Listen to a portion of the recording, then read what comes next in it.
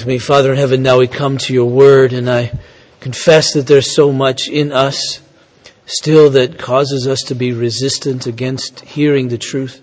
So I pray you would overcome all of that. Holy Spirit, come, we pray, and work in us in such a way that any resistance to the powerful word of God would be taken away and it be shown to be glorious and powerful in our lives, so that it digs deep, plants in the very essence of our being, enabling us, transforming us, enabling us to live in such a way that shows the very fact that Christ has come and that He's died for us and that He's risen and ascended in spirit, that you've come upon us.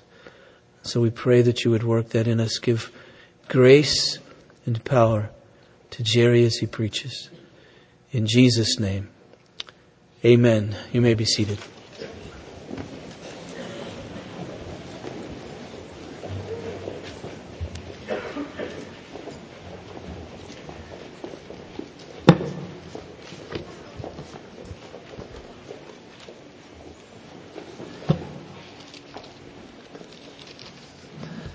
I've been here so often that I'm not going to say I'm glad to be here. I think you know that. So we'll just get right to the message. And if you'll open your Bibles with me to Matthew chapter 18.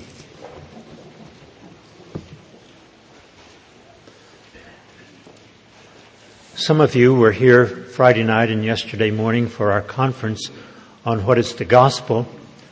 And this passage that we're going to look at today, and the application of this passage, is certainly one of the primary fruits of the gospel. So let's begin by looking at the text here, beginning with verse 21 of Matthew 18. Then Peter came up and said to him, Lord, how often will my brother sin against me and I forgive him? As many as 7 times? Jesus said to him, I do not say to you 7 times, but 70 times 7. Therefore, the kingdom of heaven may be compared to a king who wished to settle accounts with his servants. When he began to settle, one was brought to him who owed him 10,000 talents. And since he could not pay, his master ordered him to be sold with his wife and children and all that he had, and payment to be made. So the servant fell on his knees, imploring him, Have patience with me, and I will pay you everything. And out of pity for him, the master of that servant released him and forgave him the debt. But when that same servant went out, he found one of his fellow servants who owed him 100 denarii, and seizing him, he began to choke him, saying, Pay what you owe. So his fellow servant fell down and pleaded with him, Have patience with me, and I will pay you. He refused and went and put him in prison until he should pay the debt. When his fellow servants saw what had taken place, they were greatly distressed, and they went and reported to their master all that had taken place. Then the master summoned him and said to him, You wicked servant, I forgave you all that debt because you pleaded with me. And should not you have had mercy on your fellow servant as I had mercy on you? And in his anger, his master delivered him to the jailers until he should pay all his debt. So also my heavenly Father will do to every one of you if you do not forgive your brother from your heart. The Apostle Paul in Colossians 3:13, and this is just one of several instances in which he says words to this effect, but he wrote these words, If one has a complaint against another, forgiving each other as the Lord has forgiven you, so you also must forgive. 2 things I want us to see there. He says, as you have been forgiven, so you're to forgive as the Lord has forgiven you. He says, and he says, so you also must forgive. Forgiveness of one another is not an option, according to the Apostle Paul. He says, as God has forgiven us, so we also must forgive one another. Now that's a brief statement regarding the importance of forgiveness, but then the question arises, how do we do this? And the passage that we're going to look at this morning in Matthew 18 answers that question, how do we do it?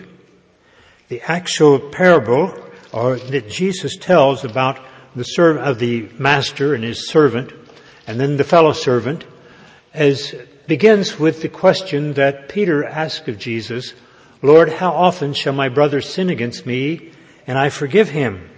And then Peter wanted to be generous and very spiritual, and so he said as many as 7 times, because 7 was the perfect number for the Jews.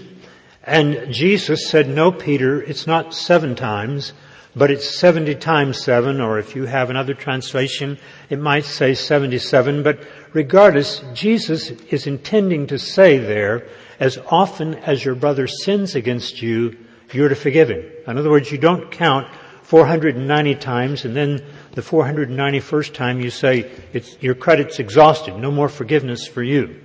But as often as your brother sins against you, so you are to forgive that brother. And then Jesus tells the parable. And the parable doesn't actually answer the question the number of times, but it points us to the basis for forgiveness. To forgive somebody as many times as he or she sins against us, the 490 times is quite a step. And so Jesus is going to tell us here in the parable the basis upon which we can continue to forgive one another as often as they sin against us. And if we understand that, we will not bother counting. In fact, we will no longer keep a record. Now, I'm sure that most of you are familiar with this parable, but the king's servant, who was not just someone who was, cleaning bathrooms or this kind of thing, but he was probably a high official. In fact, he would have had to have been a high official in order to owed 10,000 talents. Now, let me just get right to the meaning of this. A talent was 6,000 denarii, and a denarius was a day's wages. And so, without going through the math, just trust me that he's talking about 200,000 years of a laborer's wages. Now, if we would take that into our present day economy of around $30,000 to $40,000 a year for, say, an ordinary laborer, then we're looking at about $6 to $8 billion, which is an unimaginable sum. And in fact, there was no way that a servant could have gotten that deeply in debt to his master, but Jesus occasionally used hyperbole to make his point. And here he's stretching the facts. He creates the story so he can put in that any figures that he wants to. And in order to make his point, he puts in an unimaginable sum in terms of our dollars today, $6 to $8 billion, that this servant was in debt to him. And so the master required an accounting.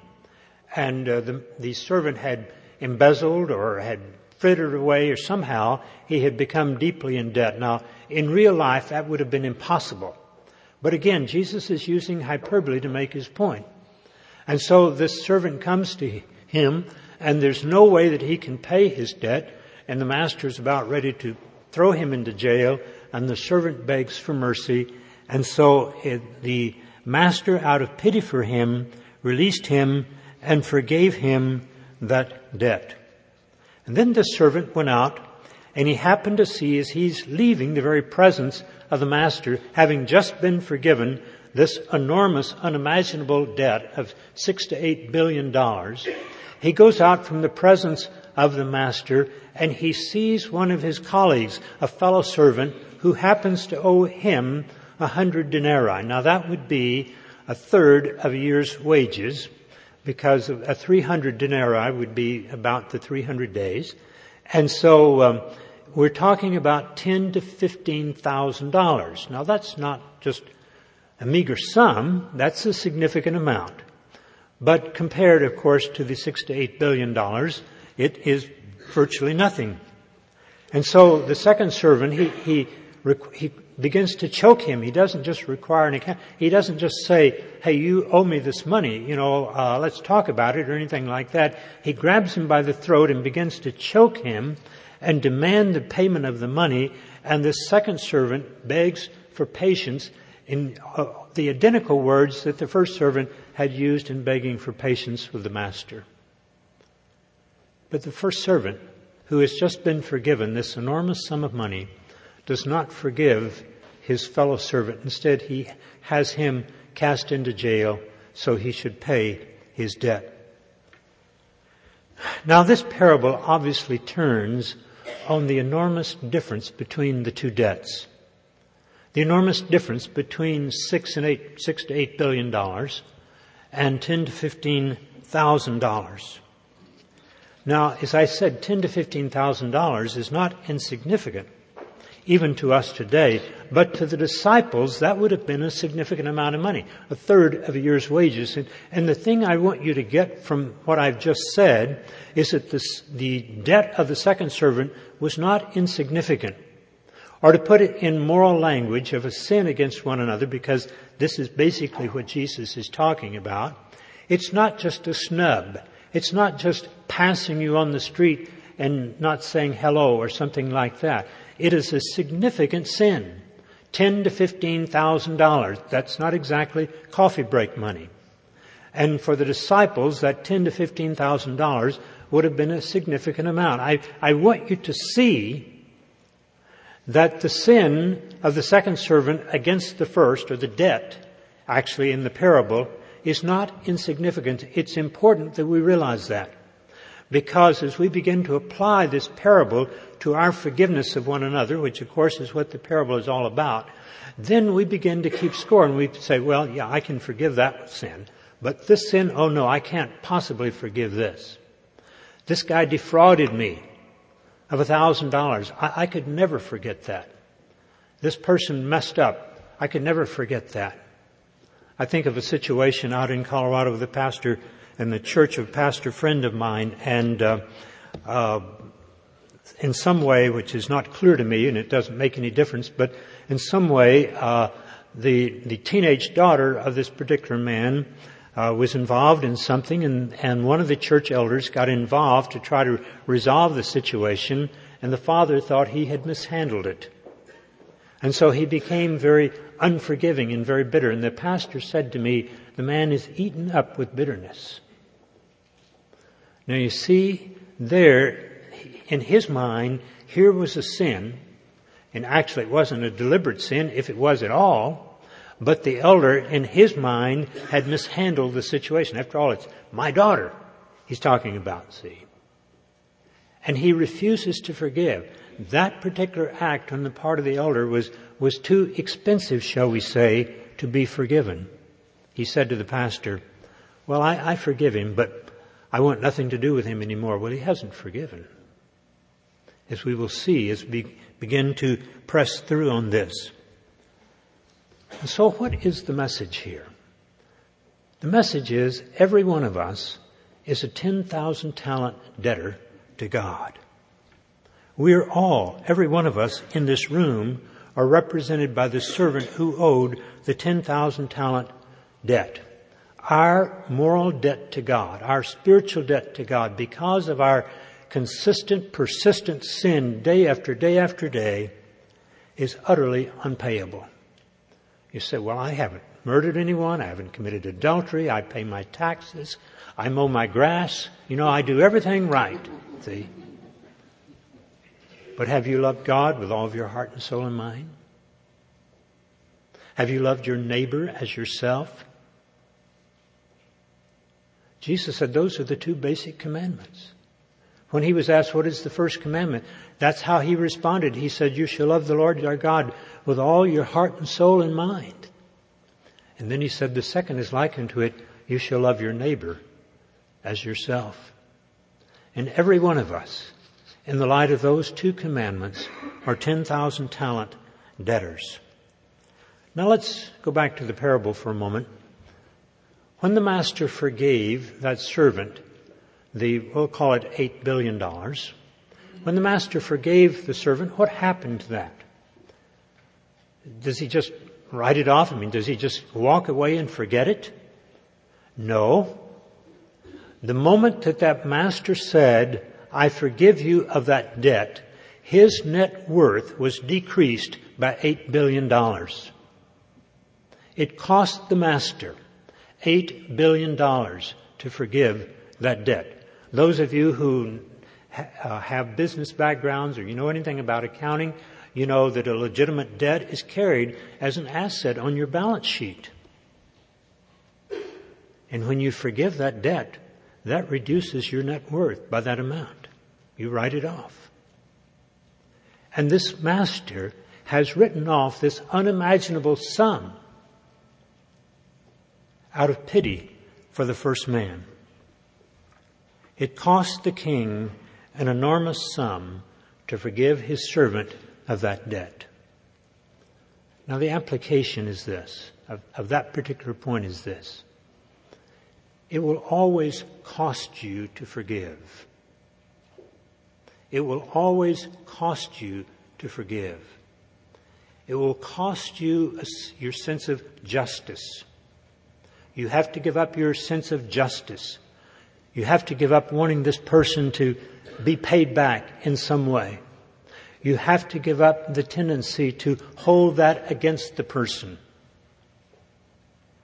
You have to give up the sense of somehow wanting some revenge in some way.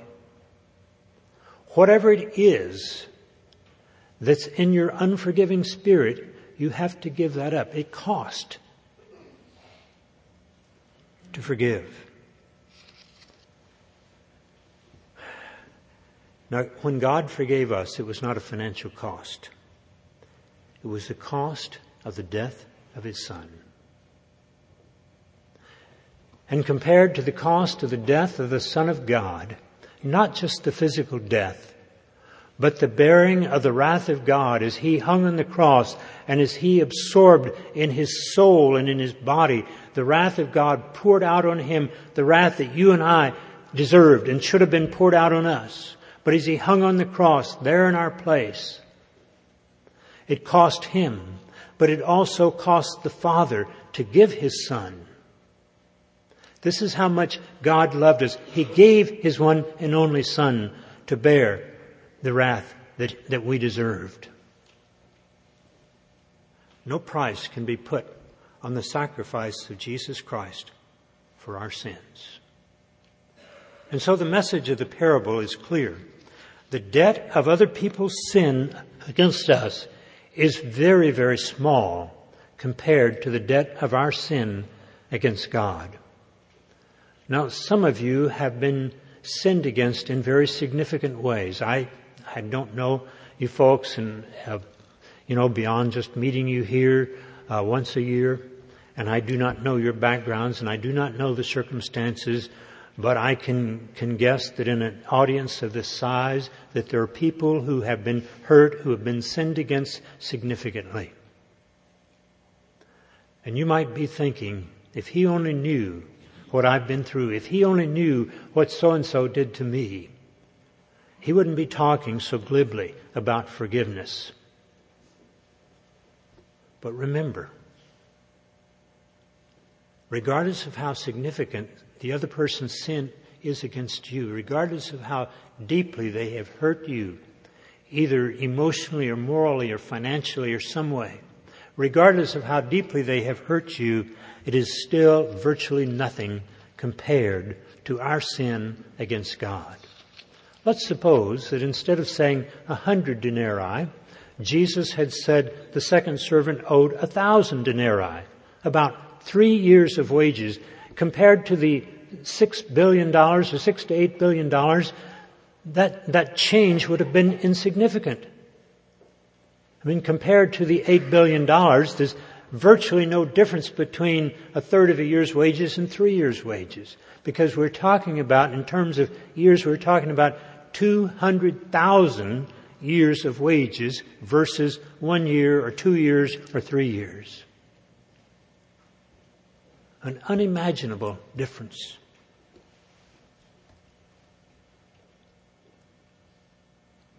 Other people sin against us, regardless of how severe they may be, or how often they occur. You may be thinking, well, there's this person who just keeps getting at me, keeps jabbing me some way, And regardless of how severe the sin may be or how often it occurs, it is still virtually nothing compared to our sin against God. Now, I realize that this is hard to grasp when you have not committed any grave crimes or anything like that. But let me say to you, dear friends, until you and I come to the place where we can say, I am the 10,000 talent debtor, we will struggle to forgive other people.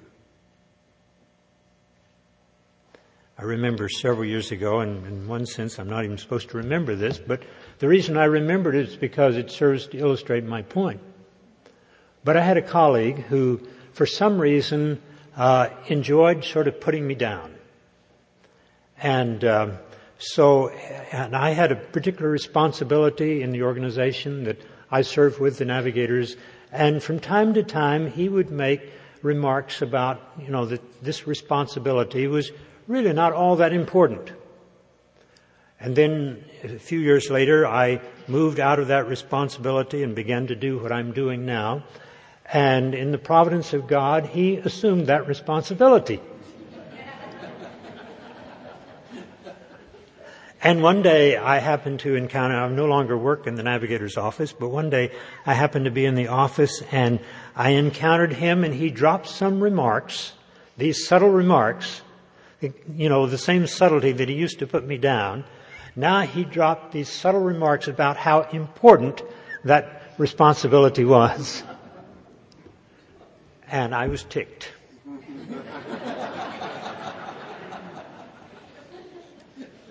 But as I walked away, the thought came to me, I am the 10,000 talent debtor. That wasn't even 100 denarii, maybe 10.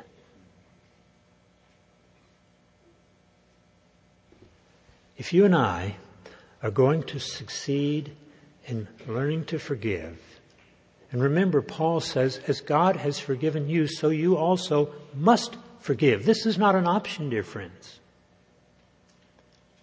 If you and I are going to succeed in doing that, we have got to come to the place where we can genuinely say, Lord, I am a 10,000 talent debtor. And every one of us in this room, without exception, every one of us is a 10,000 talent debtor.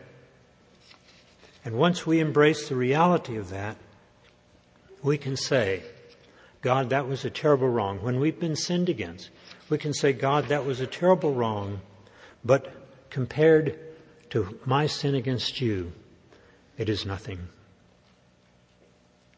I'm indebted to Pastor Vogler for this illustration, which those of you who heard him through the book of Hebrews may remember it.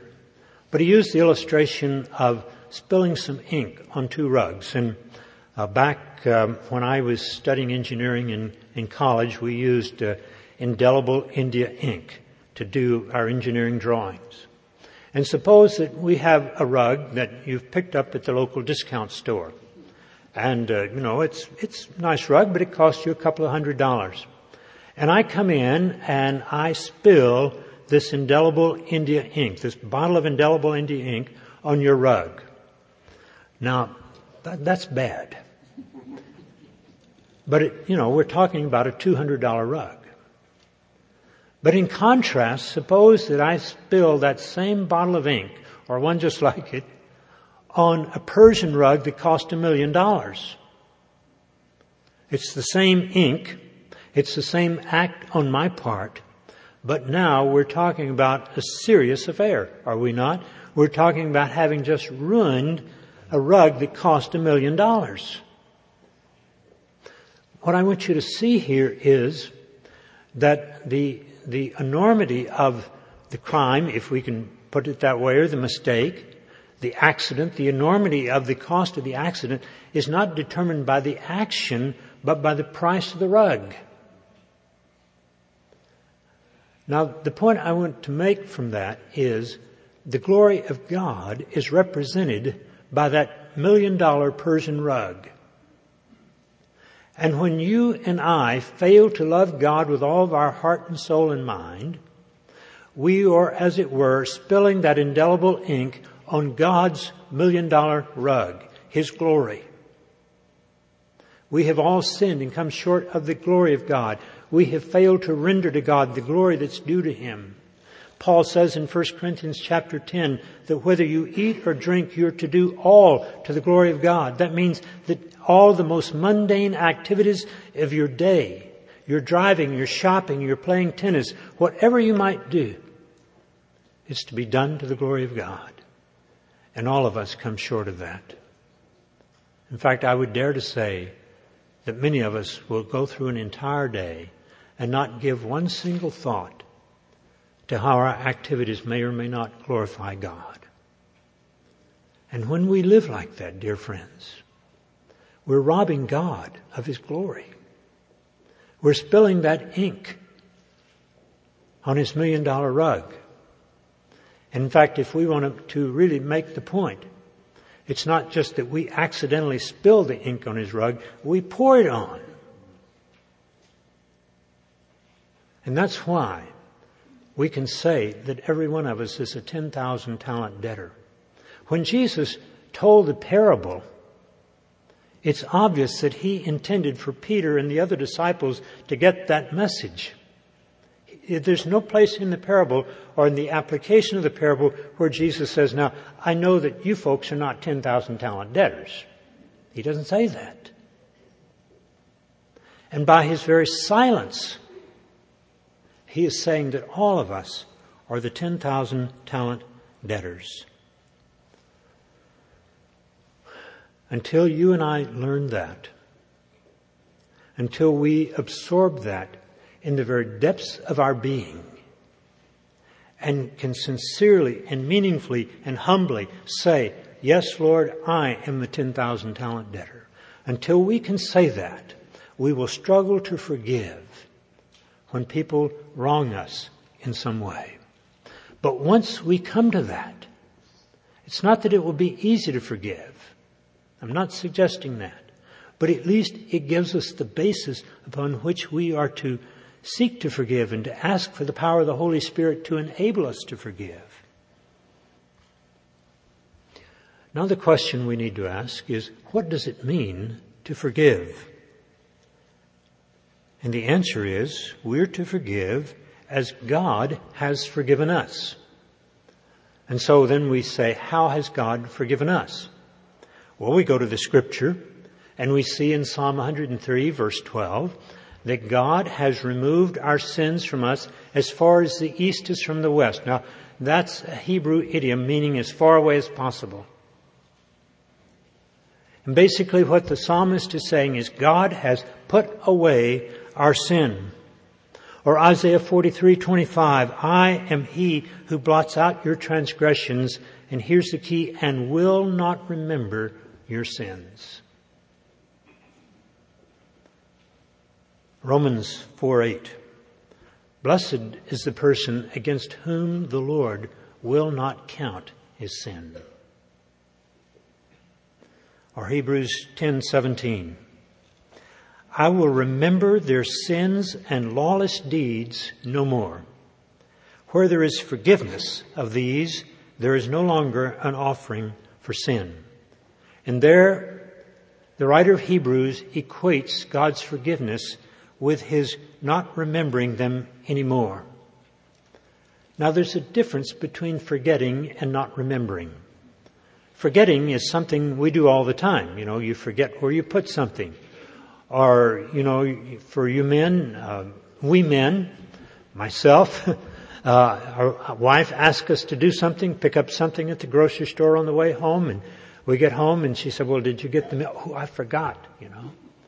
All of us, men and women, you know, we do those kinds of things.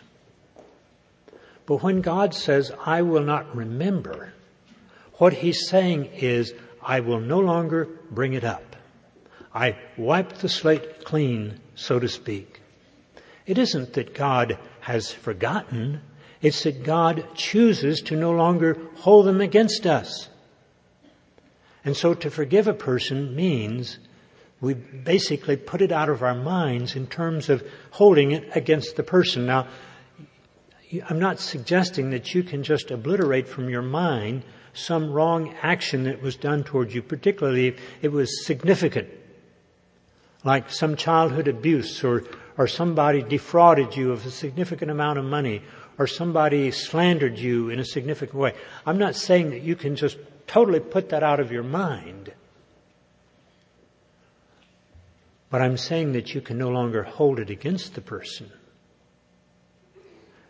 You can refuse to bring it up. And if it comes up involuntarily, you put it out of your mind.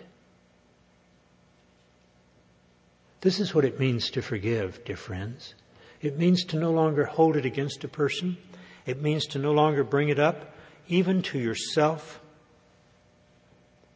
It means that as far as that person's actions are concerned and that person's relationship with you, the slate is wiped clean, just as your slate of your sin against God has been wiped clean. Now, what basis did God do this? Of course, the reason He no longer counts our sin against us is He counted it against Christ. And this person who has wronged you, if that person is a believer, God no longer counts that sin against him.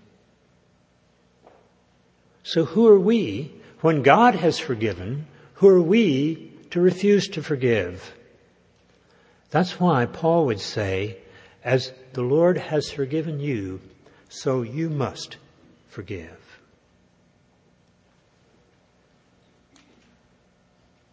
Is there someone that even today in your mind, as we have gone over this passage of Scripture, and it's brought to your mind some significant sin against you, and maybe you've struggled to forgive, or maybe you haven't even wanted to forgive. Or maybe you say, well, I've forgiven, but I can't forget. No, we just decided here on the basis of what God says that if you can't forget, you haven't forgiven. Is there someone who has wronged you, whether it's a minor thing or a major thing, and now you're still holding that against the person? Paul says, as the Lord has forgiven you, so you also must forgive. As we look at the last couple of verses of this passage, I admit to you that I do not understand them. I'm not prepared to explain how they relate to the doctrine of eternal security or these kinds of things. But in his anger, his master delivered him to the jailers until he should pay all of his debt. And then Jesus said, so also my heavenly Father will do to every one of you if you do not forgive your brother from your heart. Now, as I say, I'm not prepared to explain that. I'm not prepared to tell you how that relates to the fact that if you are a true child of God, you will never lose your salvation. I confess I do not understand what Jesus is really saying here in this passage, but I do see this. Whatever Jesus is saying here, he's saying this is a serious matter. This is a serious matter, whether we forgive one another.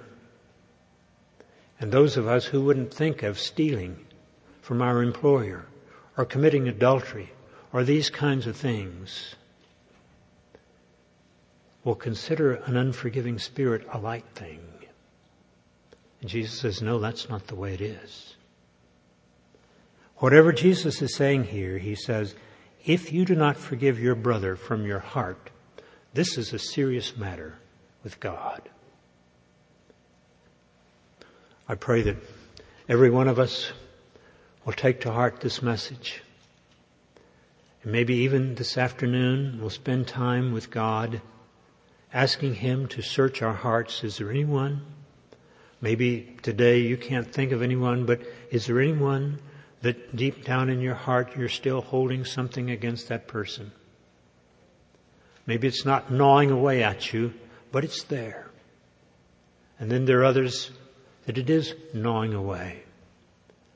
And I would just ask you today to go over this passage of Scripture, to embrace the message that Jesus is teaching us here, and to ask the Holy Spirit to enable us to forgive even as God has forgiven us. Shall we pray? Our Father, we realize that this is a difficult truth to apply. We sort of think it's our right to hold against our brother or sister the wrongs that have been done against us.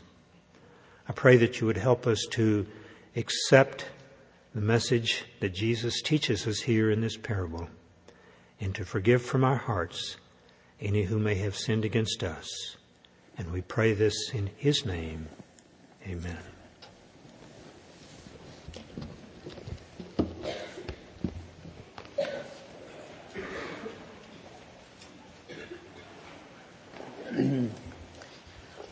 Thank you, Jerry. Please stand for the benediction. As you do, I remind you of our Sunday school classes happening at about 15 minutes. The response to the benediction is Jesus is Lord. Hallelujah. And while a message like this can rock us deeply, and we wonder how we can do this, our confidence, of course, is in God that he will enable us. So please receive this as God's benediction. Now to him who is able to do immeasurably more than we could ever ask or imagine through his power that is at work within us, to him be glory in the church and in Christ Jesus, both now and forevermore. And all God's people said, Jesus is Lord. Hallelujah.